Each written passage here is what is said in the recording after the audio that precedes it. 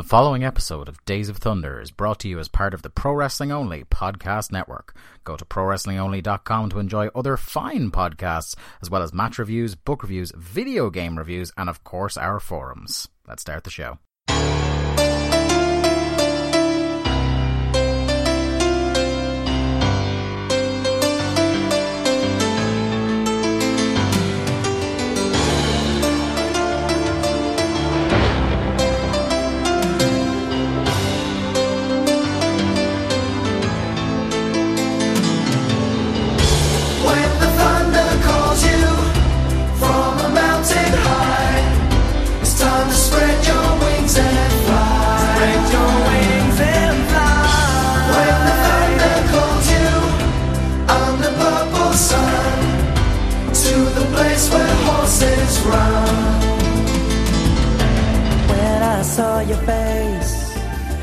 Hello there, Thunder buddies and travellers down Thunder Road. It is us, Days of Thunder, the WCW Thunder rewatch podcast that you didn't ask for, but we did anyway. Coming to you as part of the Pro Wrestling Only podcast network.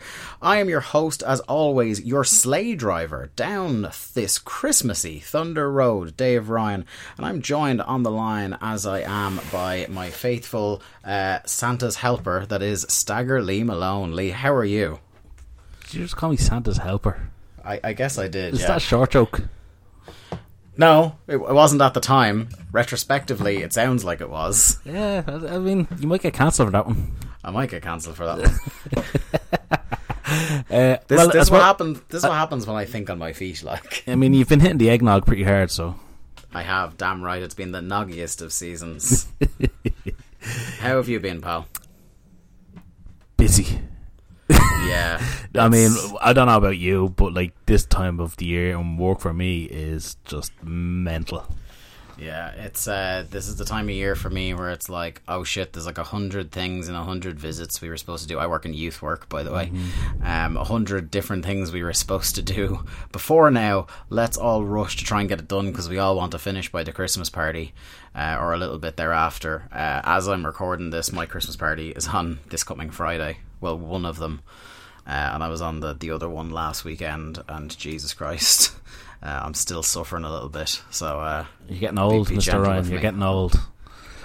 This is it. Like, I was out. I was drinking 2 nights in a row for maybe the first time in quite a long time, and it really got the better of me. Sunday was a complete write-off. After that, I went to a wedding and then I went to the Christmas party. And because now I'm on the Untapped gimmick for this podcast, when I was out the second night, fucking genius over here decided he was gonna like have a different beer every time. Oh, and in every different pub we were in. So like I got some great Untapped content, but in terms of like my stomach and my head the following day, I really deeply regretted it. If an app is telling you to do it, it's not worth it. I know, isn't that the truth? Lee, we're coming into Christmas. This is our last episode this side of Christmas, and how are you feeling this festive season? Are you prepared? Yeah, pretty much. I mean, we've nearly all the presents bought at this stage. We also had our son's 7th birthday just this past Saturday. Hey, congratulations to the big dog. So we had to get that out of the way. Yeah. But yeah, no, we have a lot of wrestling paraphernalia ready and bought. And yeah, pretty much all set for him anyway. Yeah. Mine has been like painfully slow, the preparation, again because of that busyness, but I think I'm finally getting on top of things, so that by the time our next episode comes out right over the Christmas, I shall be relaxed, I shall be a bit more chill, and more importantly, I won't have work until the new year. It's probably worth saying up top, we'll talk about some more Christmassy stuff on the next episode because it'll be the day after Christmas that episode drops.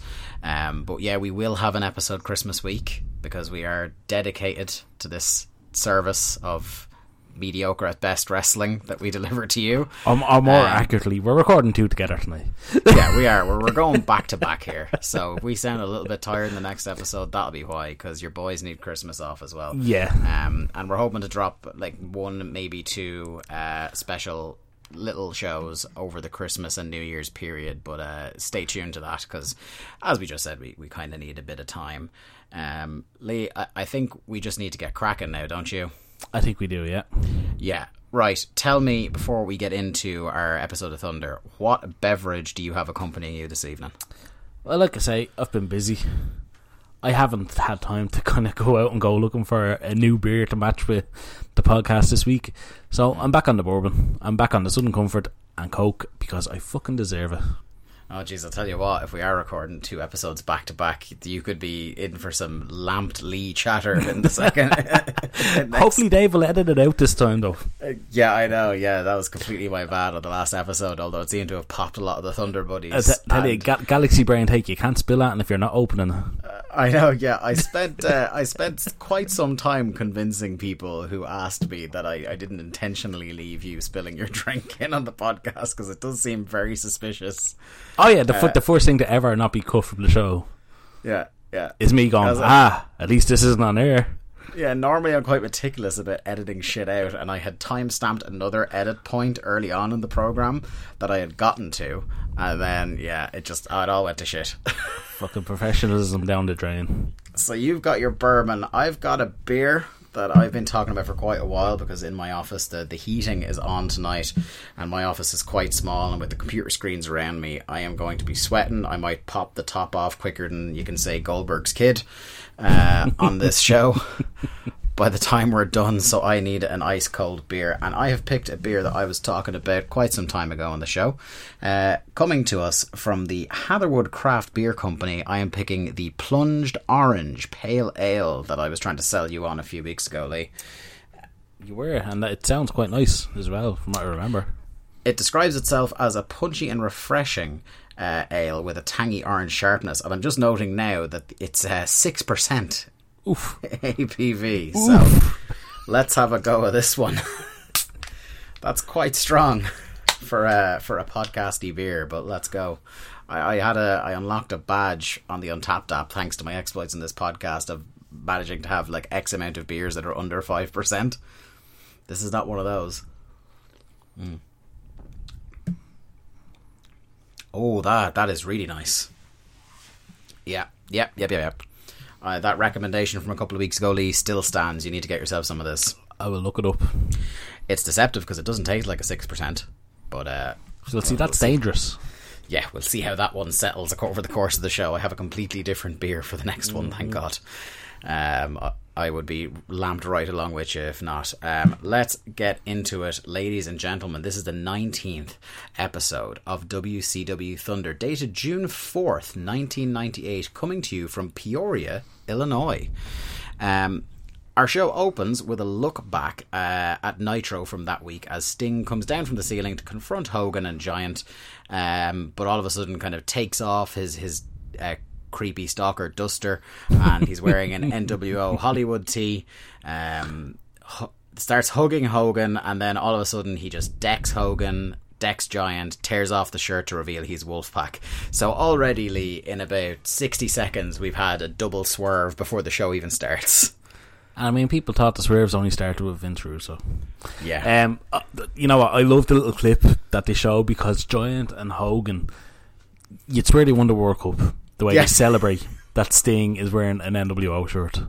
Yeah, particularly like Giant's big happy face, like right in front of the camera, is really, really good.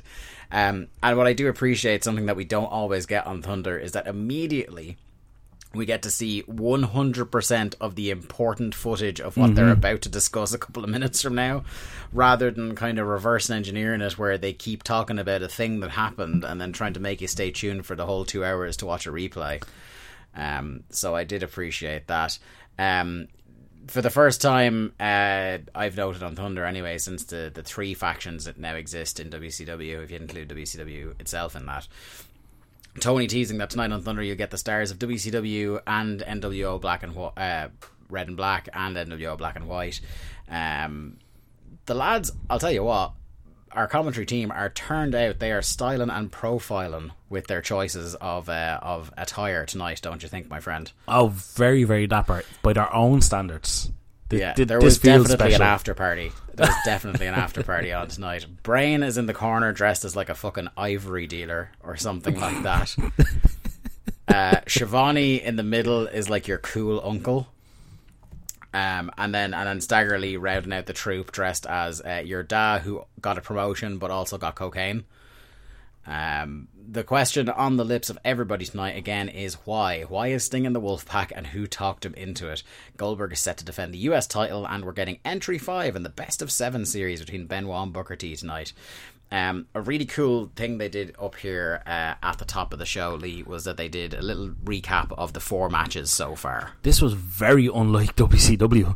They basically went through the whole series. Now, I know it's only going back the span of a week, but this is not something we're used to. And it was quite enjoyable, like seeing the finish of the past 4 matches. So it started on the previous Nitro, Thunder from the previous week, Saturday night, then through to Nitro, and obviously now through to match 5 on tonight's Thunder. Yeah, so 5 over the course of about 10 days. And yeah, like you said, it's unusual. Like normally we might get like a sliver of context or just like what was the most recent chapter in something that happened on Nitro that week.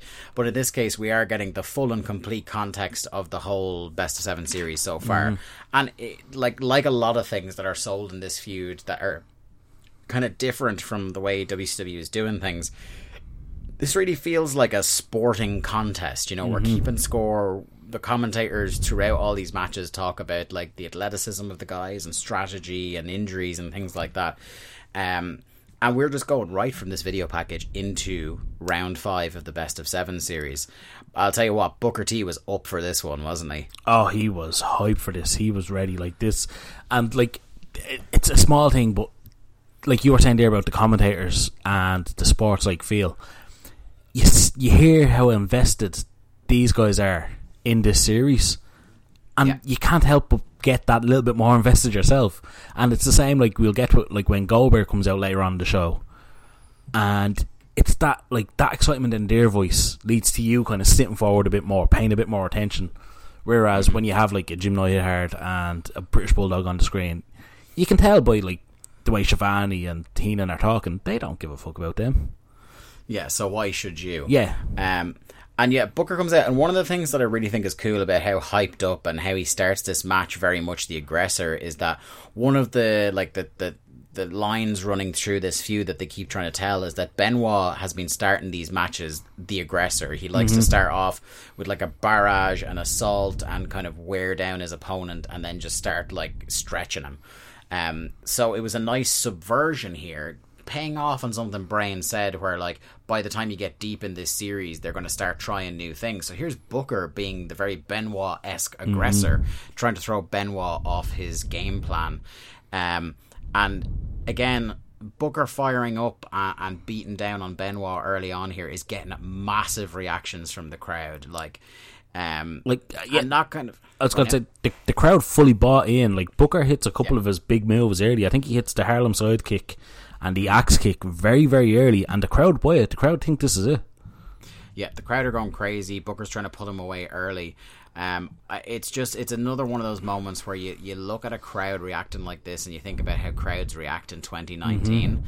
And this felt like, you know, the hot crowds you see in 2019, with all due respect to a program I kind of more or less enjoy in AEW Dynamite, sometimes you feel that the reactions are because they know they're supposed to react like that, some crowds.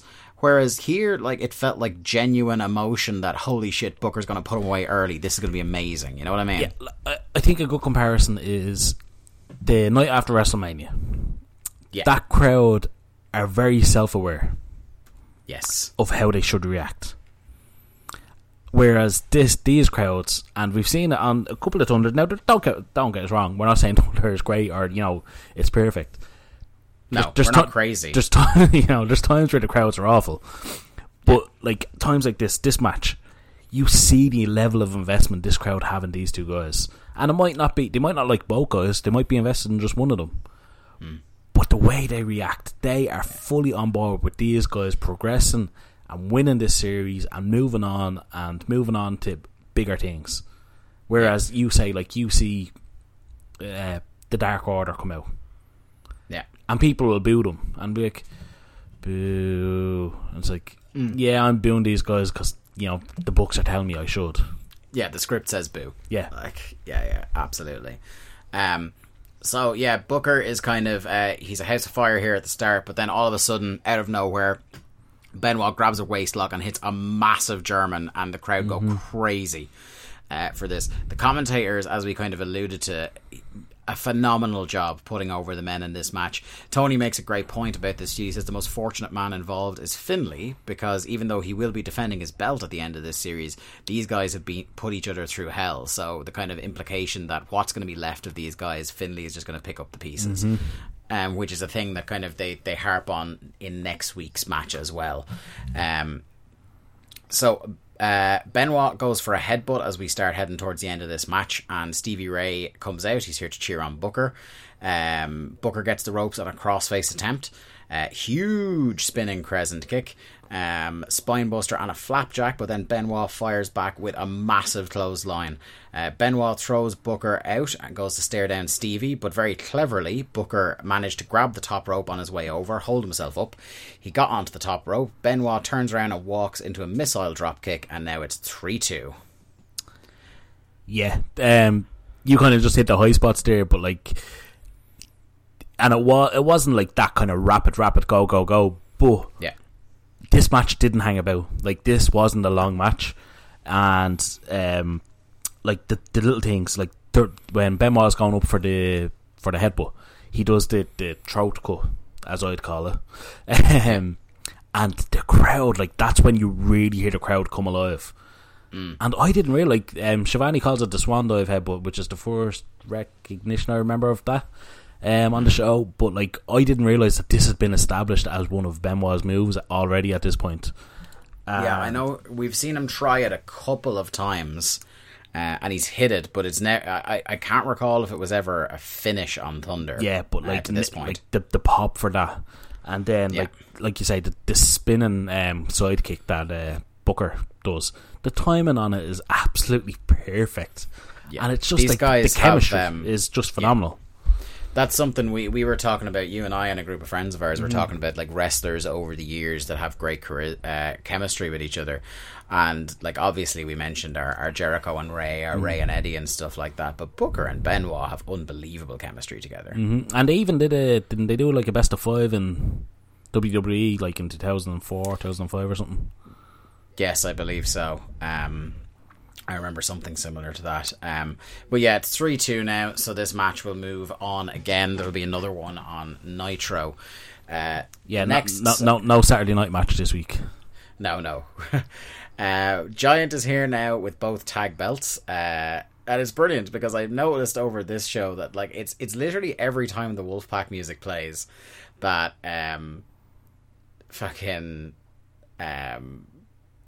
or is mentioned, should I say, Tony and the lads put it over. So even though it's the normal NWO Hollywood music, Tony mentions something about the Wolfpack music, and the lads like, oh yeah, it's great. Like, I wonder, did they pay big money for someone to make the music for them? This is it. Like, either they paid a bomb for this and they're trying to get it over, or like they genuinely love it and can't stop talking about it, which I could believe as well. Well, I mean, it's still beloved to this day. Like, everyone talks about the Wolfpack music. It's great. 100%. I was just going to say, the WCW tag belts, I think they're very, very nice belts. Yeah, I kind of I'd be like, I wouldn't call myself like a big belt mark or anything like that, but like, I love a nice, well designed championship belt. A lot of the kind of modern WWE ones don't really do a lot for me. I know the kind of new Intercontinental title in WWE has its fans, but I was saying to you guys during the week that, like, I liked when the retro one came back, but I want that kind of late 90s to mid 2000s belt back, kind of again, the oval kind of purpley colour one. Yeah, I really liked that belt. That was kind of the belt of, like, the Benoit Jericho feud and feuds like that I really enjoyed as a young'un. So I would like to see that one back. But yeah, the WCW tag belts are pretty classy, pretty kind of like old school. They look like championship belts rather than toys. Exactly. They look like a belt you want to win. Exactly. Giant is not happy that Sting picked the Wolfpack. said they're definitely not his colours, but he can live with that. He says he can't live with Sting sticking his nose in their business and body slamming him on national TV. He says he's big enough to carry both belts, but says he's going to elect a partner. He calls out Bryan Adams to massive boos. It's like this. It was like people were going, "Oh my god, is he going to pick like Hogan or something like that?" And then when he says Bryan Adams, it's like, "Oh, boo!" Why did he pick Bryan Adams? Like, why? I don't know. It's a curious decision from Giant here, of all people. Adams comes out and tries to explain it for himself. He says no one else measured up to him, and that together him and Show are too big, too powerful, and of course too sweet. I was just going to say, Bryan Adams shouts, and he shouts so much that I didn't even take note of what he was saying. He was just shouting. It's the classic new generation era shouty promo. He was angry Crush, that's all he was. Yeah. Not a big fan of the promo. Giant does say, though, they will put the belts on the line tonight against Lex and a partner of his choosing. Then we get a Saturday night tease. This Saturday night, we're getting Public Enemy, The Giant, a Lucha Six-Man, Finlay, and many more. We go from that, which I would sooner watch than this next match, which was Reese versus Van Hammer, for fuck's sake. I suppose you got to take the rough with the smooth, and if you're getting Benoit and Booker, you're going to get some bullshit like this, Lee. Yeah, I saw these two guys coming out, and I was like, why? Like, of all the things to put on your fucking nationally broadcast television show, Van Hammer, who looks like a fucking 50-year-old that's lived in Florida since he was 6, he's that leather looking, and then you have Reese, who just cannot move. No.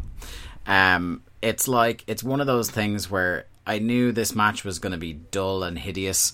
It wasn't going to be the fun kind of bad, and I think the challenge for us during this next while of Thunder is going to be trying to keep our attention during those kind of matches, because I absolutely love horrible wrestling as much as I love good wrestling, and it's the stuff in between where I'm just like, I start getting sleepy, I start reaching for my phone. I've started doing a thing, I'll talk about it on the next episode, but I've had to start doing a thing where I put the phone at the opposite end of the room when I watch Thunder, because like some of these dull matches I just go on autopilot. See, I've started taking notes on my phone, and that's a really bad idea, because now I'll just close the document and just scroll on Twitter while I'm watching the show. And I shouldn't be taking notes, but it's just so fucking bad. And it's like you say, it's not even bad, it's boring. Yeah, it's the worst. It's the most unforgivable sin in wrestling, being boring. Reese is here with the Flock. Raven, they explain Raven has fired and rehired the Flock. He rehired them to keep Saturn happy, apparently. Yeah, Brain is trying to explain and make sense of it as well by saying, like, they're brainwashed, so of course they're not going to argue with Raven if he fires them, and they're going to follow him again if he rehires them. They just live to follow Raven's instructions. Reese looks like a bag of shite. Yeah, he's not good. That's the best way to put it. I say he moves and bumps like a second week trainee. Yeah, like, the gear is shite, and not even shite in the way the Flock's gear is supposed to be. He looks shite. He's 7'4". Like, surely they could have done something with him. Yeah, do you know what I mean? Physically, like, all he has is his size, like, because he's not in particularly great shape. Just make him a bodyguard. Yeah, he's just a large man. He is the epitome of the large man appears trope of Days of Thunder, it must be said. Like, how much better would it have been if he was just put in a suit or put in leather or something, and put with, say, I don't know, fucking Jericho, like. Yeah, as his heater. Yeah. Or like, even some of the stuff, like, I'm just even his matches do like very basic monster stuff rather than actually try to wrestle. Like, he does a cool spot here at the start where, like, he goes to whip Hammer, but he holds on to the Irish whip, and like Hammer eats shit on the mat, and like, that was a cool little spot. I'd say it's not a fun bump to take. No. Because, like, you could fucking lose your shoulder. Yeah. But, you know, it looked okay. It looked okay. He hits a huge backdrop. Again, I don't imagine that was fun to take. Reese then starts like showboating, and he's like yelling "come on" and stuff like that, and it just like seemed like a real break with that kind of character. Like, they're all supposed to be weird and morose and stuff like that, and dead behind the eyes. So him starting to like fire up and feel himself really didn't work for me. No, it's just out of place. Yeah. Lodi has a sign that says Morda steals cable. Huge pop from me. People mightn't be, nowadays, if you didn't grow up in the 90s like us, you may not be aware of the phenomenon in the United States that was people trying to steal each other's cable with all sorts of different rigged wiring and stuff like that. I'm pretty sure it was the basis of 5 episodes of The Simpsons. Yeah, there's at least one that I can think of, the one where Homer's trying to steal cable for the Dredrick Tatum fight, and at least Lisa has a moral dilemma, yeah. Yeah. So, Hammer tries to fell the giant by hitting him, and oh my god, Reese is selling when he's hitting these clotheslines or lariats on Reese. It's embarrassing. He hits the Kali slam for the win. That was after Horace had hit Van Hammer in the back of the head with the stop sign. Yeah. Because for some reason the ref is deaf. Who knows? Yeah. The loudest weapon, short of a full baking sheet situation you could have. Horace looked like a real fucking geek here between that and a bit after the match, where Hoovy comes out because of reasons. It is not really clearly explained to us here that the two of them have an ongoing feud. Hoovy cleans house, but Van Hammer pulls him out as Horace really stupidly and feebly hits the rope with the stop sign. I was hoping he'd do the full rebound with the chair. Yeah. That would have redeemed Horace for a week in my eyes, but sadly he didn't. Yeah. What do you think of the Hoovy Hammer connection? I don't care for it, Lee. Hoovy came out and I was like, what's this? Why? It's seemingly because it's seemingly that it's not to do with Hammer as much as Hoovy and Reese have a thing. Which is what thing? They're just feuding, I guess. Since when? It's really not made clear. My guess is Nitro, or we fell asleep at the same time on a Thunder at some stage. But yeah, that's that much parked for this week at least. Fair enough. Our next match pits Eddie Guerrero versus the debuting on Days of Thunder, Alex Wright. I got so excited at this. Alex Wright coming out, so happy. Dancing away. I already loved Alex Wright's entrance, but what I loved even more was Eddie power walking out. Yeah, I wasn't sure what to make of that until he started talking. I was like, oh, okay, now I get it. Yeah, it was you see the Olympic power walking, it was that full on, pumping the fists and the hips are swiveling as he's doing it. He says people are asking him how Chavo is doing, and the truth is he doesn't know how Chavo is doing. He puts the blame on Chavo's actions last week on caffeine, stress, and potentially constipation. Typical side effects of any, mental break, apparently. Absolutely. He says that Chavo has a shrink's appointment and gave him the night off tonight. And almost right after he says this, Chavo is here. No, you missed a part. He said he made an appointment with Penzer's dad. Yeah. He was the shrink, apparently. I missed now, that. I would love to have seen these skits with David Penzer's dad. Yeah. Because he would have to have done the full-on announcer's voice. Yeah. That would be... I just picture him sitting on the couch. Chavo Guerrero. How are you feeling?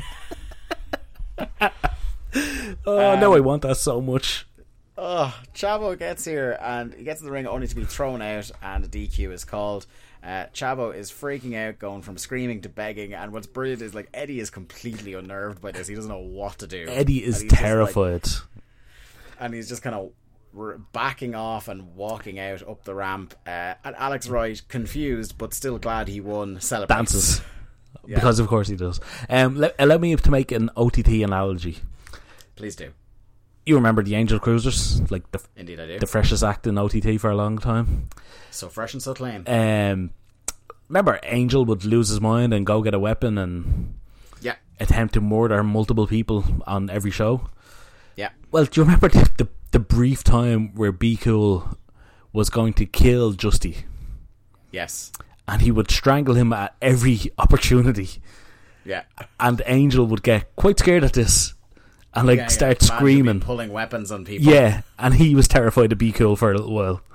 That's what I compare this to where Eddie is this like does not give a fuck heel, hates everyone, doesn't care, will do whatever happens to whatever he needs to do to win, and now all of a sudden Chavo has snapped and Eddie is fucking petrified and won't face him. Yeah, it's great stuff. It's yeah, I love Eddie, and like again, best facials in the biz. Where are we next? Sorry, here now. Yeah, okay, so Tony is here to interview Lex Luger, who seems to have been imbibing. He is everything, just everything. Just hoovering it up. He's just high on life here. I think he's just happy to be in the NWO after years of fighting it. Yeah, well, of course he's pleased, Lee, because he got a promotion, as he's here to tell us. So Monday was absolutely huge for them, and he got a promotion to head of recruitment for the Wolfpack. He's officially accepting Giant's challenge, and as his partner, he selects Diamond Dallas Page, which got a huge reaction from the crowd when he made the diamond colour symbol. Did you know that was coming?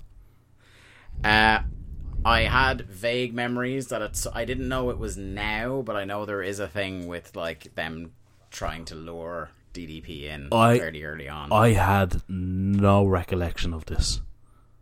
I have no recollection of DDP being involved at all with the Wolfpack early on. Yeah, now again, I wasn't watching at the time, but from reading, I remember something vaguely. I don't know how this ends. But I do remember a brief period with the attempts to recruit him, because it was kind of a thing where they went through and tried to recruit all the big dudes who hadn't already been in the NWO. The camera cuts after he selects DDP to a dad doing very aggressive finger guns and his child kind of half-heartedly doing them beside him. Lex says tonight they're going to win the belt, and he has a present of a red and black shirt for DDP at the end of the night. Nice little tease, I thought, for the main event. Yeah, it genuinely was one of those, alright, the hooks are in now, I'm absolutely going to go. Can I ask you one thing? And it's kind of a wider question. NWO Wolfpack. Now, obviously, I know it's Nash and Savage splitting off from the NWO, and that's why they kept the NWO name. Yeah. Surely this would have been more effective if they weren't NWO and they were just the Wolfpack. Yeah, it probably would, but I think, I suppose if I were to put on my head of what the hell is Eric Bischoff thinking at this stage, I would say they don't want to like make a group that's cooler than the NWO, because the NWO logo and putting it on everything has been a license to print money. So this is their way to kind of revive the NWO without cutting it and moving to something else. I think it does it automatically waters down the NWO black and white. Yes, I know you and I, especially with the benefit of hindsight, think it does, but I think at the moment that's what he probably thinks. Yeah, I suppose I get that, but I mean, like, as far as I remember, the biggest selling NWO shirt at the time was the red and black one with the wolf on the back. Like that, all that had to be was that was the logo, the wolf. It's a Wolfpack. That's it. They didn't need to be NWO. That's just a thought I had. Yeah, no, I definitely agree. Our next encounter pits Psychosis versus Finley, Jesus. for fuck's sake. Slip of the tongue there. This 6% is hitting quicker than I thought it would. A lot of rest holds and wearing down early from Fit Finley. Not much to say about this match. Psychosis briefly does fire up and hit a top rope Hurricane Rana. Fit Finley kind of... he doesn't no-sell the top rope Hurricane Rana, but he recovers entirely too quick, I think, from it, and hits the tombstone and wins. It's kind of a squash. I'm going to be honest. I put this match on. I went out to go to the toilet. I didn't even bother pausing it. Yeah, and by any chance, was it over by the time you got back? It pretty much was. Yeah, I just knew this match wasn't going to be good. The literally the first move in the match is Psychosis attempts to baseball slide through Finley's legs. Instead of he just slides into Finley's knee. Yeah. I mean, it's not great. I literally got up and walked out of the room at that stage. Yeah. We've got then a clip back from Nitro when Lex was trying to talk the Stinger into the Wolfpack, and Hollywood makes his pitch as well to get him in, and then a replay of the closing angle yet again. And I guess, look, rather too many times than not enough times to stress your big angle. Then we're back to Thunder, and we have the match that I'm sure you've been waiting for, Lee. It's the rematch, Glacier versus Saturn. Saturn springs up behind Glacier. I loved this. I loved this. This was great. I was roaring laughing because normally, like, he springs up behind, and as soon as you and the crowd notice that he's there, that's when the dude will attack. But like, Saturn waited there for a while. Oh, it was like a good 30 to 45 seconds. Yeah, like he literally stands behind him, and Glacier is like circling and turning to face the entranceway as Saturn's siren starts. And Saturn just like grabs him and fucking Germans him on the top of his head. Yeah. Oh, like it was great. Like he stood there through Glacier's music, through a few seconds of silence, and then Saturn's music started, and he's still just standing there. And then, as you said, like just a huge German for a 2 count. Glacier rolls out of the ring. Saturn dives on him and then throws him back in immediately. A huge drop kick to the back off the apron by Saturn. Then. Great little bit of continuity here from Brain, where he's talking about how Glacier in his matches normally sets the pace and controls it early, but this time it's Saturn being the aggressor, using his typical aggression, and he's taking control. I loved. I think it was around this point Saturn does like a lovely back leg sweep. Sorry, the bourbon's obviously getting to me. Like an amazing back leg sweep that just looks great. Like it's obviously not like that effective when you think about it, but like it just looks cool. Lee, I want to rewind 4 seconds before that, because yes, he hits the reverse leg sweep. I tweeted this out.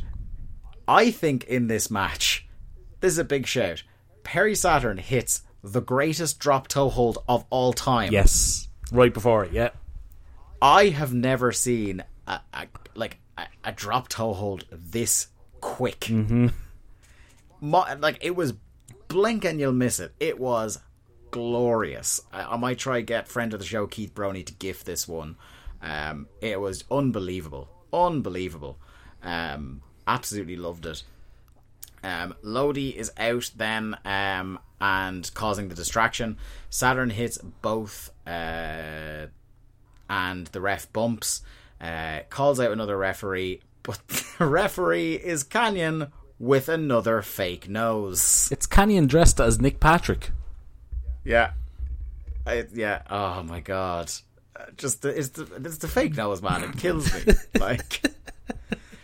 Because they're doing the great camera work of they never hold on his face long enough for you to be sure what he looks like, but still they're having him wear the gimmicked nose all the time, even though you couldn't pick him out of a crowd probably. But we know his name is Kanyon now.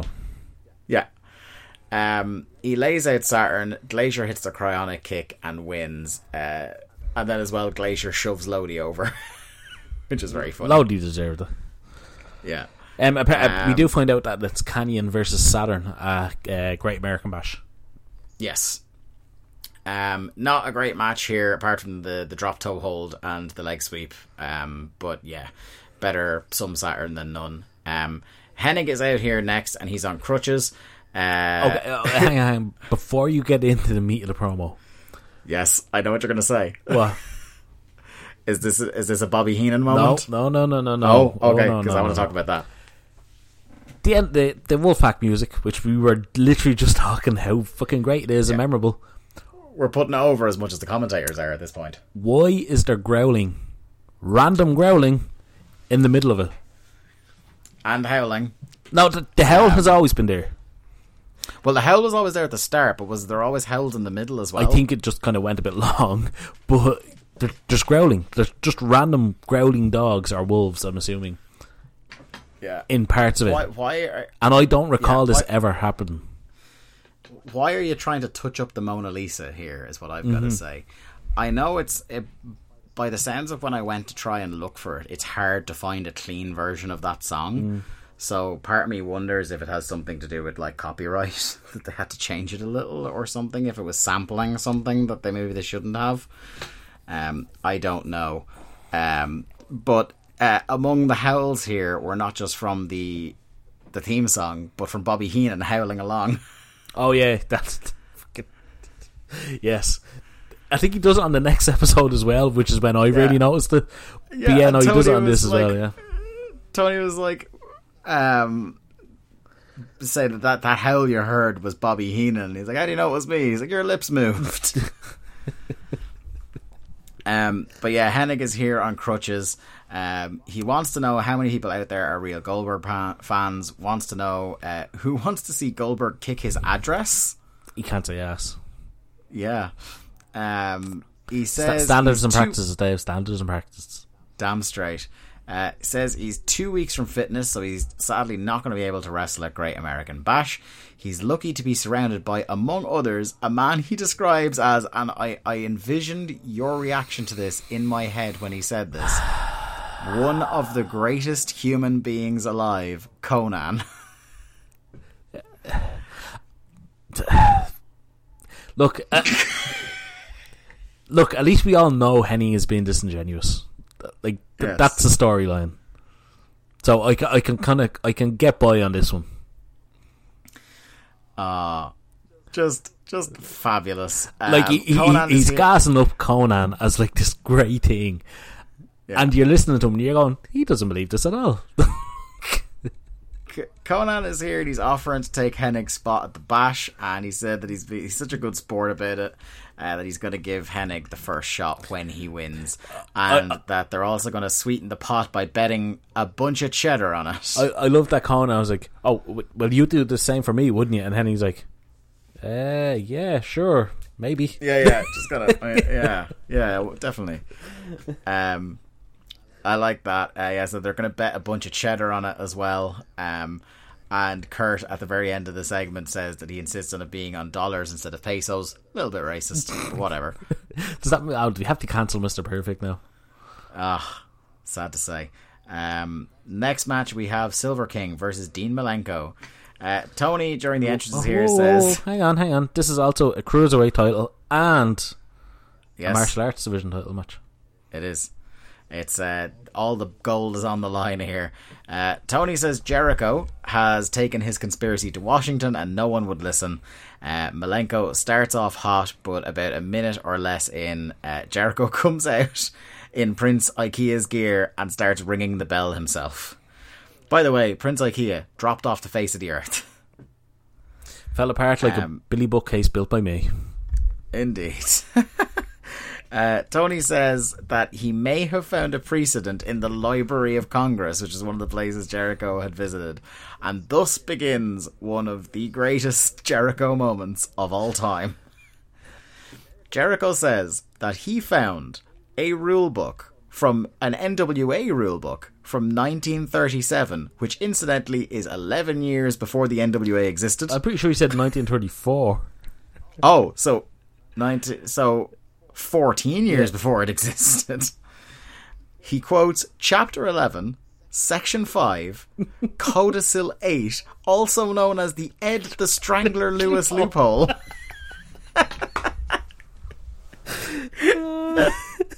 A champion has to accept any challenger. Yeah, he has the first has right of refusal on his challenger, and since he didn't approve of Malenko being in the match, he is therefore champion again, and asks that JJ Dillon come out to fix this. I think he screams at Malenko, calls him Dino Machino, and demands he gives him what's his. He calls him Dino Machino, and then, as if he wasn't already annoyed with Jericho enough, said not to desecrate the dead memory of his dead father anymore. And I'm pretty sure he did say that second dead just to rub it in. Yeah, Jericho at this point loses the plot altogether and starts screaming like, give it to me, yeah. And so Malenko does. He bops him right on the top of the head with the belt, and in incredible scenes leaves Jericho selling into the microphone. Oh my head. And I'm saying, I tried to do it right. I tried to do it the corporate way. I'm going to the highest authority in the land to make the final decision. And then he just goes, oh my head, again, as the segment is ending. Yeah. I think this is like, there's 2 weeks in a row here where like he goes to say even more and the mic cuts him off. How did they not just push this guy to the fucking moon? An absolute superstar. Our next match. So hang on, we need to make a ruling on this. The match never really ended. So is Dino Machino still the martial arts division champion? Yes, I would definitely say so. I feel that the martial arts division, much like any sacred instance of Mortal Kombat, can only be decided by pinfall, submission, or verbal submission. Fair enough. Maybe knockout as well, we'll say. Obviously, you missed my tweet from when I was watching the show about the exchange between Heenan, Tenay and Shivani before the match started about Jericho going to Washington. Go and on. Tenay said, he was going looking for a precedent. So Bobby replies, well, he went to the right place to get a president.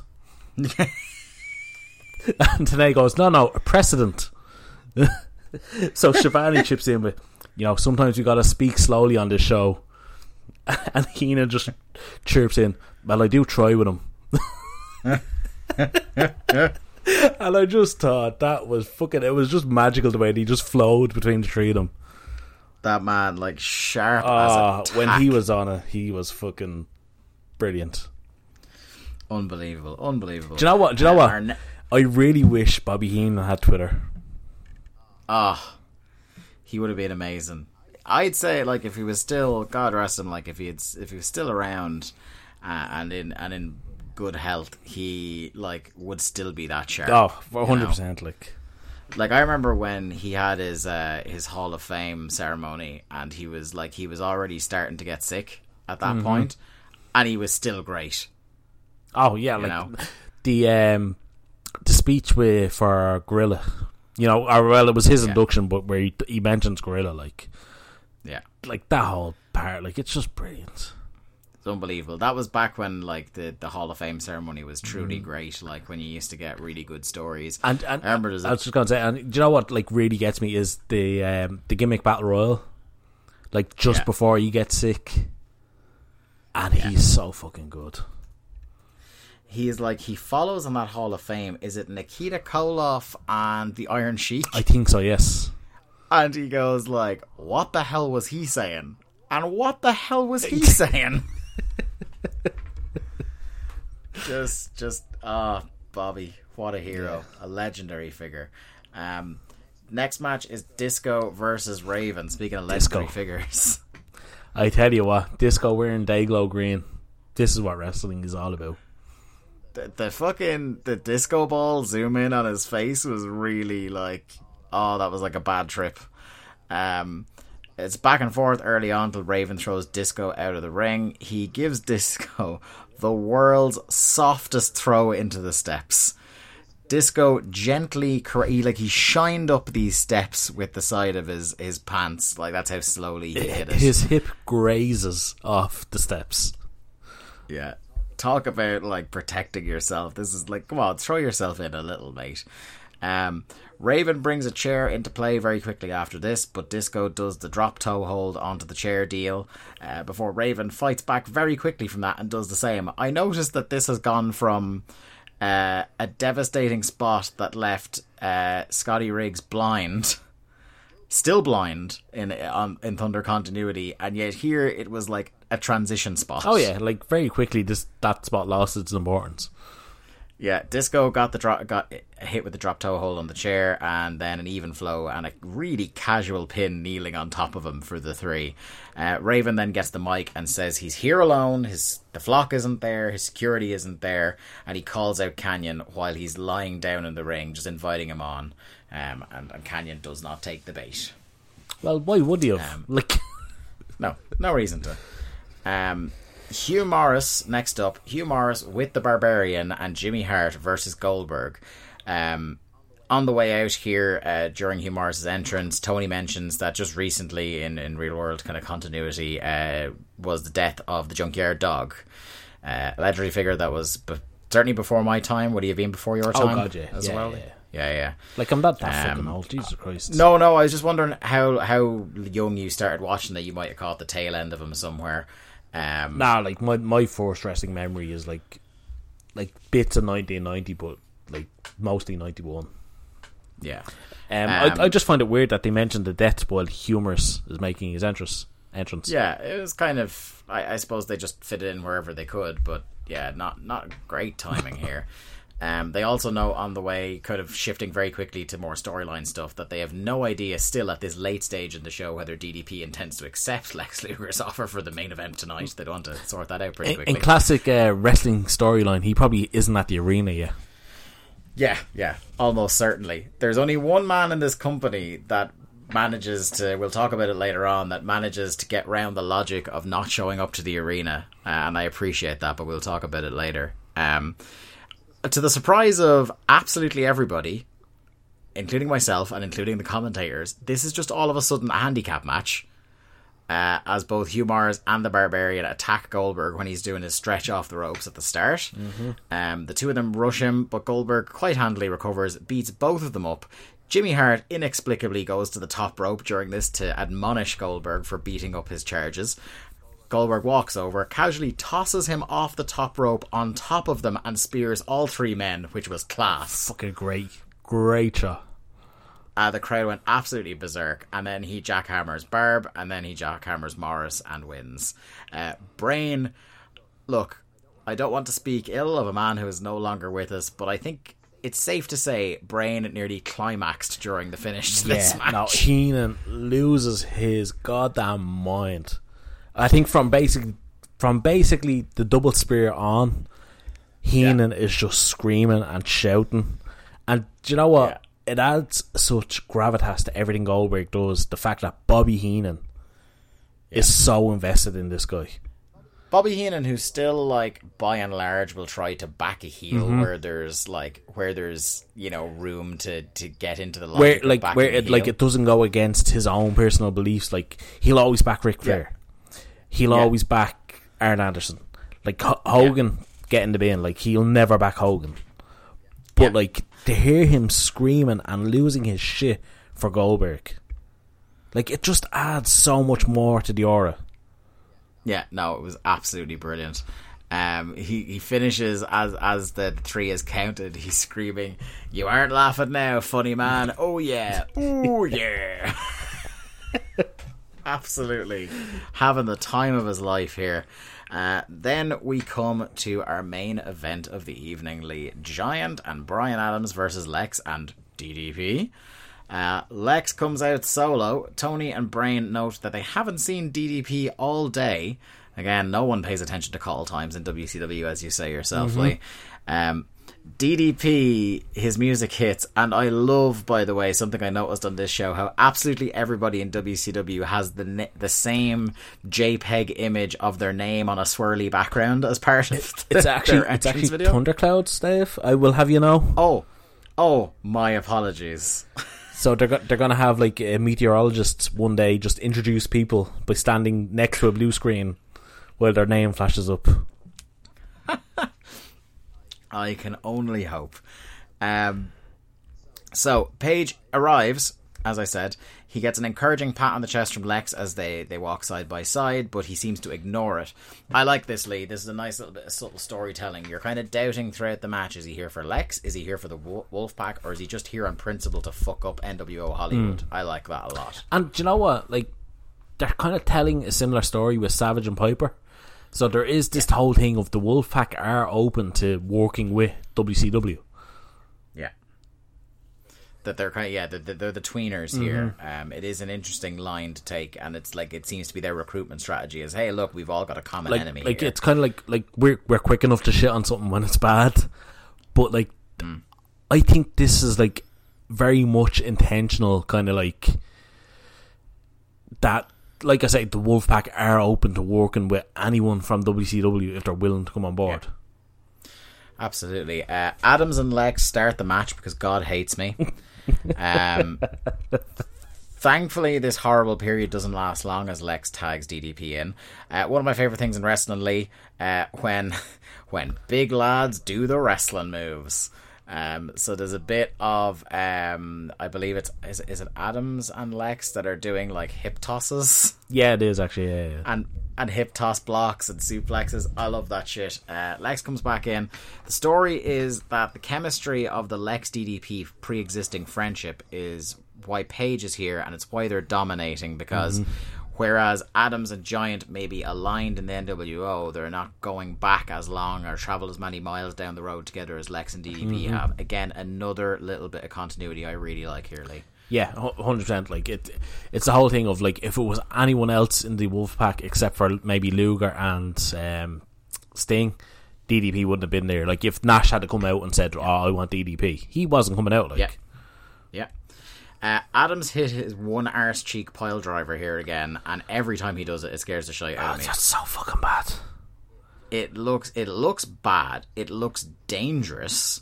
There's no benefit to this move happening, and like, there's no reason why he should be taking it. Like we're 2 months away from. No, it was the year previous. It was 97, where Austin like had that horrible pile driver. Like why are WCW allowing him to do this move? And like, speaking of necks, it wasn't on a pile driver, but like Buff Bagwell just broke his neck the month before. You think you'd be watching out for neck breaky sort of moves. So, yeah, Adams does one arse cheek pile driver. The Bad Lads are then on top for a little while. DDP eventually gets the hot tag and starts lighting up the crowd, who had kind of, I think, gotten a bit tired at this point. But then Giant grabs a clump of his hair and drags him down to the mat.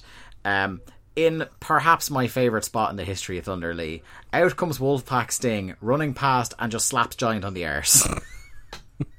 Distraction. That's all that was. Yeah, just a cheeky slap on the arse there. Keeps going. Giant is distracted and gives chase to Sting. DDP comes out of the corner and hits a running diamond cutter, and we have new tag champs. I think you're kind of underselling. This is the first time we see red and black Sting. Yeah, that's and true. Do you know what? I was going to say, because in the crowd all night, there's been people sitting there with the red and black face paint. Yeah, I'm really curious about this. Was this something that just like the hive mind, or was like there an image publicized somewhere of him like the in between Nitro and Thunder? The web wouldn't have been a big thing in like mid '98. Yeah, this I'm imagining they were. I'm sorry, Lee. I'm sorry. You're disrespecting the internet location at the pay-per-views. Well, okay, like 10% of people were on WCW.com, .aol, fucking whatever.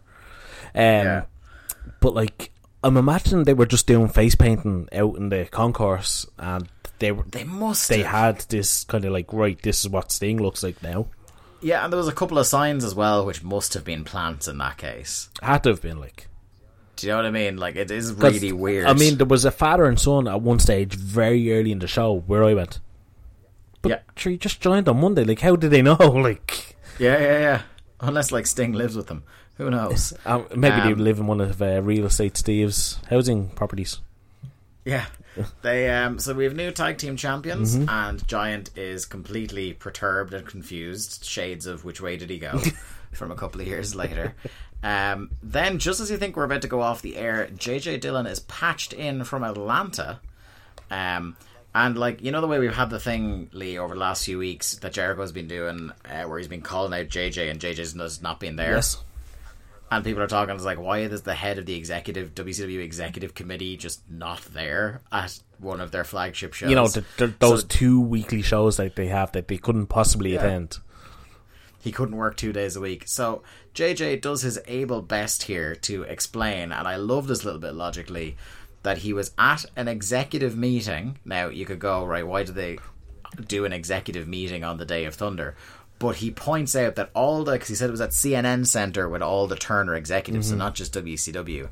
And he said, putting over how important Thunder was, that all the executives took a 2-hour recess in the middle of the meeting because they all wanted to watch Thunder. Makes perfect sense. That they saw everything, and that's cool. That's putting over, there's very important people. Ted Turner was there with his big bucket of popcorn in the back of your head, like, watching the wrestling. He said he wants to congratulate the new champions, but he said that Giant had no authority to change partner and defend the belts and book matches. The board has taken the vote. that because Giant and Sting cannot get along, so therefore cannot appear in the ring together to defend the belts, the titles are therefore stripped, and Giant is going to face Sting in a singles match for the tag team titles at Great American Bash. After which, whoever wins can choose who their partner will be to reign with. So let's make sense of this. So the Giant chose a new tag team partner on this show. Yes. The committee did not like that. Yes. So the match that they just had for the tag team titles does not count. So their big solution is to now strip Giant and Sting of the tag belts and put them in a singles match for the tag team belts, after which they will choose a tag team partner to be the champion. Yep. It's not great, is it, Lee? Where's the logic? Giant picked a partner, they lost the tag belts. It's not difficult. They're just doing this fucking same thing again. Yeah, I was looking forward to the start of this phone call, made a lot of sense, and it really seems like one of these, they knew where the starting point was, they knew where the end point was, and they just tripped over themselves trying to figure out how to get there. If they had said at the start of the show, this is what's going to happen, it's going to be Sting, Giant at the pay-per-view, winner gets to choose their tag partner. And then Giant comes out and says, right, I'm picking Bryan Adams. Tonight we're going to challenge Lex Luger and a partner of his choosing to get ready for the pay-per-view, or to get ready for after the pay-per-view when I win the tag belts. Yeah. Now, I will grant them that obviously this is around the time that Scott Hall is having his legal troubles and his alcohol troubles, should I say. And I think this is one of his car crashes is around this time as well. Possibly. Because I know throughout 1998 there's a lot with Scott Hall and alcohol happening. So that has kind of hamstrung them a little, that they needed to hotshot the titles away. But yeah, as you say, they could have done this any number of ways, and they seem to have picked the most convoluted, nonsensical one. Very WCW. Yeah, and that is the head scratcher we're left with as Thunder goes off the air this week. Lee, give me your winners and losers for Thunder episode 19. Winner is Goldberg, because he once again looked like a fucking badass. Yeah. And loser is, I don't know, Bryan Adams, who got drafted into a main event just to take the fucking pin. Yeah, I would. So in some ways, I would put the winner as Bryan Adams, because he got an hour and a half long tag team title reign. But the loser, you would have to say either him or Psychosis, who just got squashed for absolutely no reason. Yeah, Psycho did not have a good night. Yeah. Our finish counter for the night, Lee, we had 9 matches on this program. We did. We had 5 clean finishes. We had 1 DQ or count out. We had 2 matches with interference leading directly to a finish. We had 0 with miscellaneous shenanigans, and we had 1 with a non-finish. So that is our finish counter for the evening. Ladies and gentlemen, thank you for staying tuned for another episode of Days of Thunder. We're proud members of the Pro Wrestling Only podcast network, on which you can find many, many great shows. The Military Industrial Suplex, Strong Style Story, Boom Goes the Dynamite, Through the Years, you name it, we've got it here on the PWO network. If you like the old school wrestling, if you like something as new and hip as Japanese wrestling and AEW, we've got it here for you. It's a one-stop shop. Sign up, subscribe to the PWO Podcast Network. You will not be disappointed, my friends. Anyway, for ourselves, at WCW Thunderpod on Twitter, for myself, Dave Ryan, at the Day to Dave on Twitter, and Lee at Malone _713. We have been Days of Thunder. Have a very Merry Christmas, everybody. We will be back to you the day after Christmas with Thunder episode 20. I can see through the scars inside you.